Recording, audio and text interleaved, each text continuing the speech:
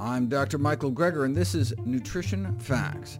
There's one thing we've been thinking a lot about lately, and that's how to stay healthy in the middle of a global pandemic, especially since we've learned that those with underlying health problems like obesity, hypertension, diabetes, heart disease are more likely to have serious complications if they contract COVID-19. So what do?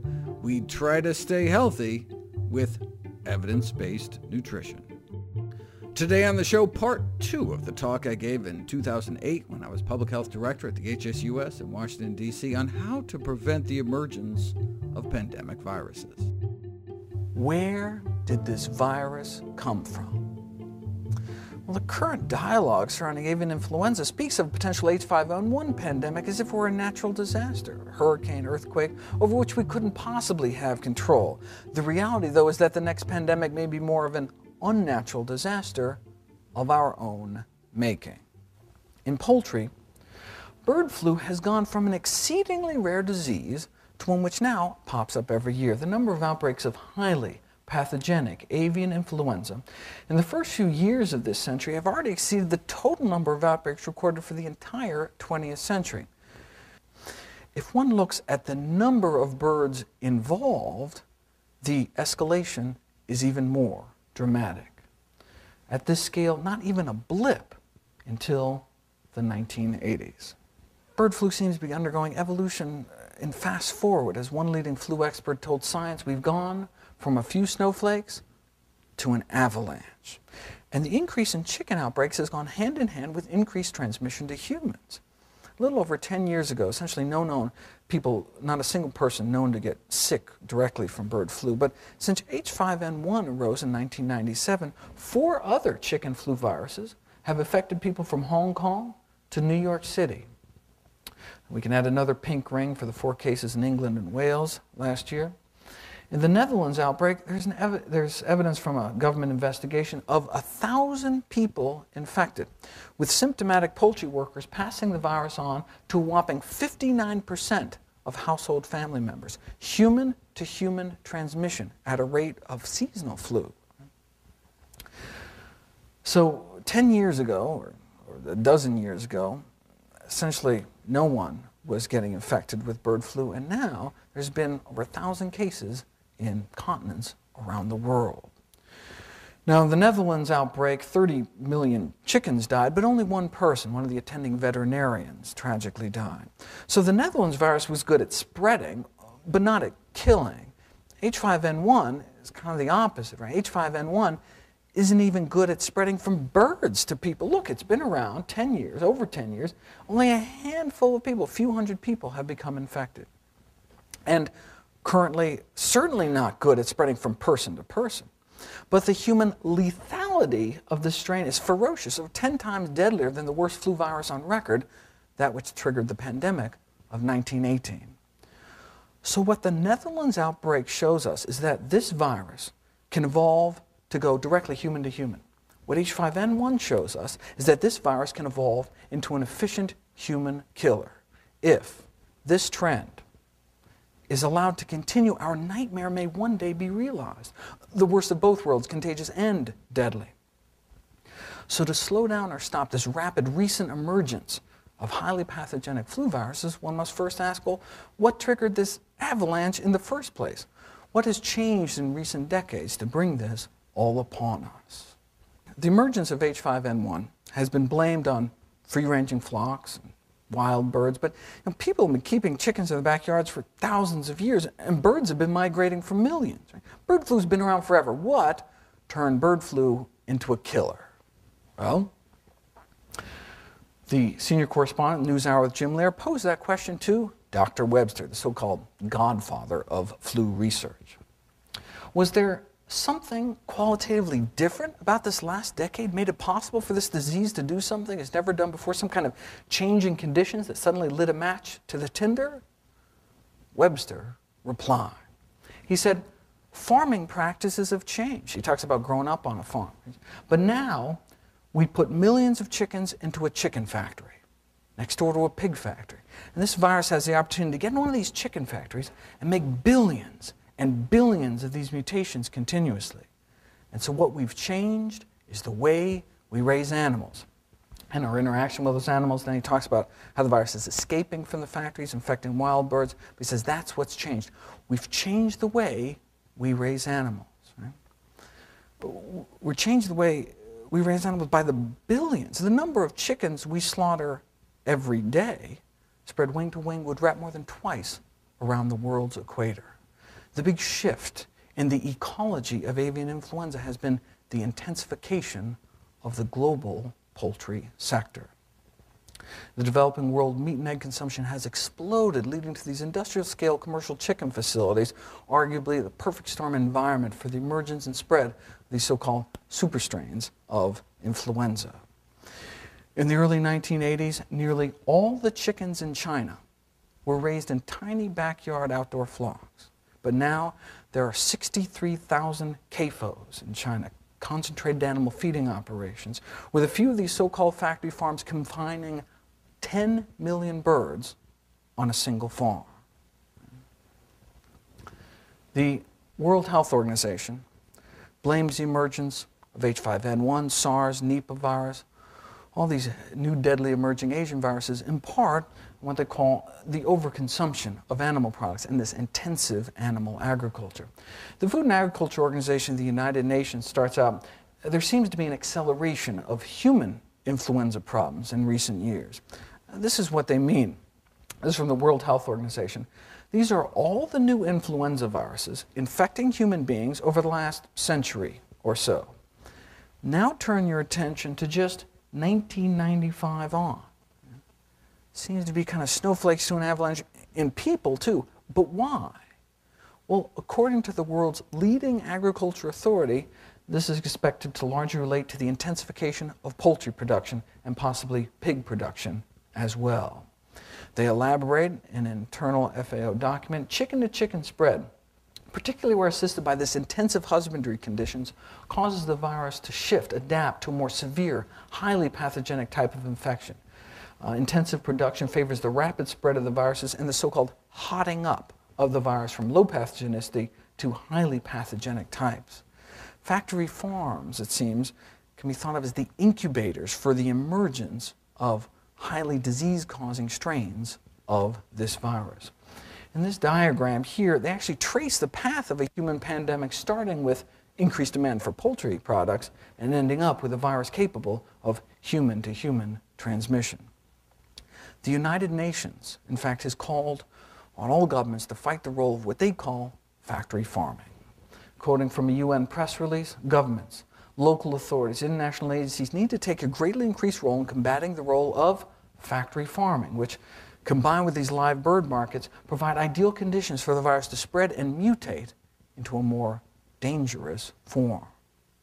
All bird flu viruses start out harmless. To both birds and people, very important to understand, they start out harmless. Avian influenza has existed for millions of years as an harmless intestinal virus of aquatic birds like ducks, waterborne virus. They say, well, how does a duck's intestinal bug end up in a human cough? Well, in people, the virus must make us sick in order to spread, must make us cough in order to shoot virus from one person to the next. But in the virus's natural reservoir, aquatic birds like ducks, the virus doesn't need to make the duck sick in order to spread. In fact, it's in the virus's evolutionary best interest not to make the duck sick, as dead ducks don't fly very far. So the virus silently multiplies in the intestinal lining of the duck, is secreted out into the pond water, is swallowed up by another duck, and the cycle continues as it has for millions of years, and no one gets hurt. But if an infected duck is dragged to a live bird market, for example, crammed in cages high enough to splatter virus-infected feces on land-based birds, terrestrial birds like chickens, well, then the virus has a problem. If the virus finds itself in the gut of a chicken, it no longer has the luxury of easy waterborne spread. Chickens aren't paddling around in the pond. So the virus must mutate or die. Unfortunately for us, mutating is what influenza viruses seem to do best. So In its natural reservoir, it's been described as being in total evolutionary stasis, harmless. But when thrown to a new host, like land-based birds, it quickly starts mutating, acquiring mutations to adapt to its new host. In the open air, it must resist dehydration, for example, and it may have to spread to different organs to find a new way to travel.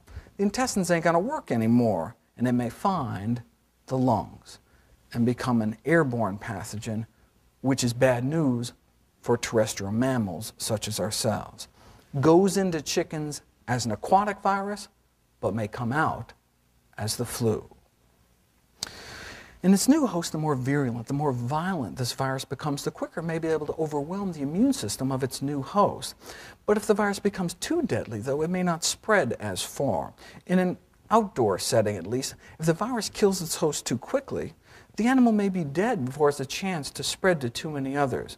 So in nature, there's kind of a natural limit on how virulent these viruses can get, or at least there was until now. Enter intensive poultry production. When the next beak is just inches away, there may be no limit how nasty these viruses can get. Evolutionary biologists believe that this is the key to the emergence of hypervirulent, predator-type viruses like H5N1, disease transmission from immobilized hosts. See, when you have a situation where the healthy cannot escape the diseased, where the virus can knock you flat and still transmit just because you're so crowded, then there may be no stopping rapidly mutating viruses from becoming truly ferocious. And this may explain the virus of 1918, rising out of the trenches of World War I. There were these crowded troop transports. Boxcars were labeled 8 horses or 40 men. So when this harmless virus found itself in these kind of conditions, it turned deadly. Millions forced together under cramped quarters, no escaping a sick comrade. This is thought to be where the virus of 1918 gained its virulence. From the virus's point of view, though, these same trench warfare conditions exist today in every industrial chicken shed, every industrial egg operation. Confined, crowded, stressed, but by the billions, not just millions. The industry is slowly waking up to this growing realization that viruses previously innocuous to natural host species have in all probability become more virulent by passes through these large commercial populations. This is from an industry trade journal. Right? Starts out harmless, turns deadly. That's what these conditions may be able to do. This is not, arguably, how animals were meant to live. So, how does the poultry industry feel about the possibility that its own animal factories may produce a virus capable of killing millions of people around the world? Well, the executive editor of Poultry Magazine wrote an editorial on just that topic. She wrote, "The prospect of a virulent flu to which we have absolutely no resistance is frightening. However, to me, the threat is much greater to the poultry industry. I'm not as worried about the U.S. human population dying from bird flu as I am that there will be no chicken to eat." This is how the Department of Interior puts it. Domesticated poultry as the necessary stepping stone to create a pandemic strain of influenza. H5N1 found a way, it seems, not only to kill people directly, but seems to have gone full circle, reinfecting its natural host, migratory aquatic species, who could potentially fly this factory farm virus to continents around the world. Now, unfortunately for us, through some quirk of evolution, the respiratory tract of a chicken seems to bear striking resemblance to our own primate respiratory tract on a molecular level, on a virus receptor level. So as the virus gets better at infecting and killing chickens, the virus may be getting better at infecting and killing us.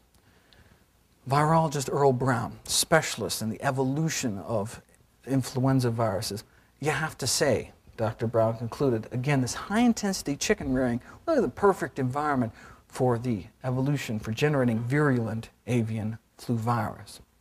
Now, in contrast, there has never been a single recorded emergence of a highly pathogenic flu virus ever from an outdoor chicken flock. Never once has a dangerous, deadly virus ever arisen that we know of in chickens kept outside. You can breed a deadly virus here. It can escape, infect backyard birds, free-ranging flocks, even wild birds. But that transition from harmless to deadly always seems to happen in these kind of conditions because of the overcrowding. Remember, transmission from immobilized hosts. Because of the sheer numbers. Because of the inadequate ventilation. The dankness helps keep the virus alive. Because of the stress crippling their immune systems, because of the filth. The virus is in the feces that they're lying in, which are decomposing, releasing ammonia, burning their respiratory tracts, predisposing them to respiratory infection in the first place, and because there may be no sunlight. The UV rays in sunlight are actually quite effective in destroying the influenza virus. 30 minutes of direct sunlight completely inactivates H5N1, but it can last for days in the shade and weeks in moist manure. So you put all these factors together, and what you have is this kind of perfect storm environment for the emergence and spread of new super strains of influenza. But what about biosecurity? Don't we want all the birds confined indoors, away from waterfowl? I mean, does it matter if these kind of conditions can turn a harmless virus into a deadly virus if the harmless virus can't get inside in the first place? Well, an FAO research report addressed this very question. They, in their evidence-based analysis, they looked at the best data set available, a massive survey of flocks in Thailand in which over 1 million birds were tested for H5N1 in factory farms and backyard flocks. And what they expected to find was that backyard flocks would be at higher risk for infection because they're just out there in the open. But what they found was exactly the opposite. They found that backyard flocks are at significantly lower risk of infection compared to commercial scale operations. Industrial quail and chicken operations were at least 4 times more likely to become infected than backyard flocks. So not only may factory farms be the incubators for the original emergence of high-path strains, based on the best science available, they may also play a role in the spread, the subsequent spread of the virus as well. In part because of the massive inputs and outputs required for this industrial style of animal agriculture. Tons of feed and water go in, tons of waste comes out, tens of thousands of flies buzzing around, and these high-volume ventilation fans blowing dust and waste out into the countryside, potentially contaminating the air, the soil, insects, rodents, transport. Industrial-style production can lead to industrial-style contamination of the environment. Researchers at Johns Hopkins University School of Public Health looked back and realized that their conclusions were actually consistent with other high-path outbreaks, whether in the Netherlands, Canada, Italy, other diseases. Factory farms consistently at higher risk. They concluded that there's no empirical evidence to support this myth that backyard flocks are somehow the crux of the problem. And again, people have been raising birds in their backyards for about 4,000 years before this disease erupted out of control. Another factor is that studies have uncovered widespread disregard for biosecurity, even in developed countries which claim to have the best biosecurity in the world. According to North Carolina University Poultry Health Management, high biosecurity is still wishful thinking in many areas of intensive poultry production. A bird flu outbreak in Virginia in 2002 led to the deaths of 4 million birds, found its way inside 200 factory farms, highlighting just how wishful the thinking is that industrial poultry populations are somehow completely protected against this kind of infection. Based on the rapid spread of avian influenza in Virginia recently, this decade, USDA poultry virologists conclude the obvious, that biosecurity on many farms is simply inadequate. Investigators from the University of Maryland surveyed chicken facilities throughout the Delaware, Maryland, Virginia Peninsula. Perhaps the most concentrated density of chickens in the world and concluded that U.S. chicken flocks constantly at risk for infection triggered by these poor biosecurity practices. But even if the industry had perfect compliance with these guidelines, even if everyone going in and out stepped in antiseptic foot baths, scrubbed their boots, washed their hands, even with perfect compliance, it likely would not be enough. We now know that H5N1 can be carried by flies. Right? You cannot keep flies out of a poultry shed. See, H5N1 is a biosafety level 3+ pathogen. That means in a laboratory setting, this virus must only be handled in unique high containment buildings, specially engineered with airlocks, double door access, shower in, shower out, all floors, walls, ceilings sealed, waterproofed, all electric outlets, phone cords cocked, collared, sealed to prevent any air leaks. All surfaces decontaminated daily, all solid waste incinerated. That's how you're supposed to handle this virus. That's biosecurity. In contrast, the global industrial poultry industry seems to be breeding viruses like H5N1 at essentially biosafety level 0. So the poultry industry may not only be playing with fire, with no way to put it out, they may be fanning the flames, and firewalls to contain this virus do not yet exist. Unfortunately, leading USDA poultry virologist told an international gathering of bird flu scientists, unfortunately, this level of biosecurity just doesn't exist in the United States, and doubts really it exists anywhere in the world. And according to emeritus poultry professor, author of Handbook on Livestock Diseases, standards of biosecurity may actually be in decline in an attempt for the industry to cut costs. Now, biosecurity measures as they are currently practiced are certainly better than nothing, but may not be something we want to stake the lives of millions of people upon for the sake of cheaper chicken. A pandemic caused by H5N1 or some comparable future bird flu virus has the capacity to trigger one of the greatest catastrophes of all time. So to decrease the risk of generating increasingly dangerous bird flu viruses, the global poultry industry must reverse course away from greater intensification by, for example, here in the Annals of the New York Academy of Sciences, replacing these large industrial units with smaller farms with lower stocking densities of animals, which could potentially result in less stress, less disease susceptibility, less intense infectious contents, and lower infectious loads across the board. In 2007, the Journal of the American Public Health Association published an editorial that went beyond just calling for de-intensification of the poultry industry. They questioned the prudence of raising so many chickens in the first place. In their editorial, Chickens Come Home to Roost, it is curious that changing the way humans treat animals, most basically ceasing to eat them, or at the very least radically limiting the quantity of them that is eaten, is largely off the radar as a significant preventive measure. Such a change, if sufficiently adopted or enforced, however, even at this late stage, could still reduce the likelihood of the much-feared influenza pandemic. It would even more likely prevent unknown future diseases that, in the absence of the change, may result from farming animals intensively and killing them for food. Yet, humanity does not even seem to consider this option. We don't tend to shore up the levees until after the disaster. Hopefully, it won't take a pandemic before we take these recommendations into account.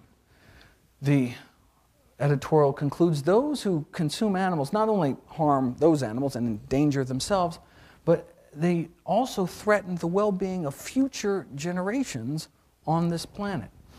To switch avian images, it is time for humans to remove their heads from the sand and recognize the risk to themselves that can arise from their maltreatment of other species.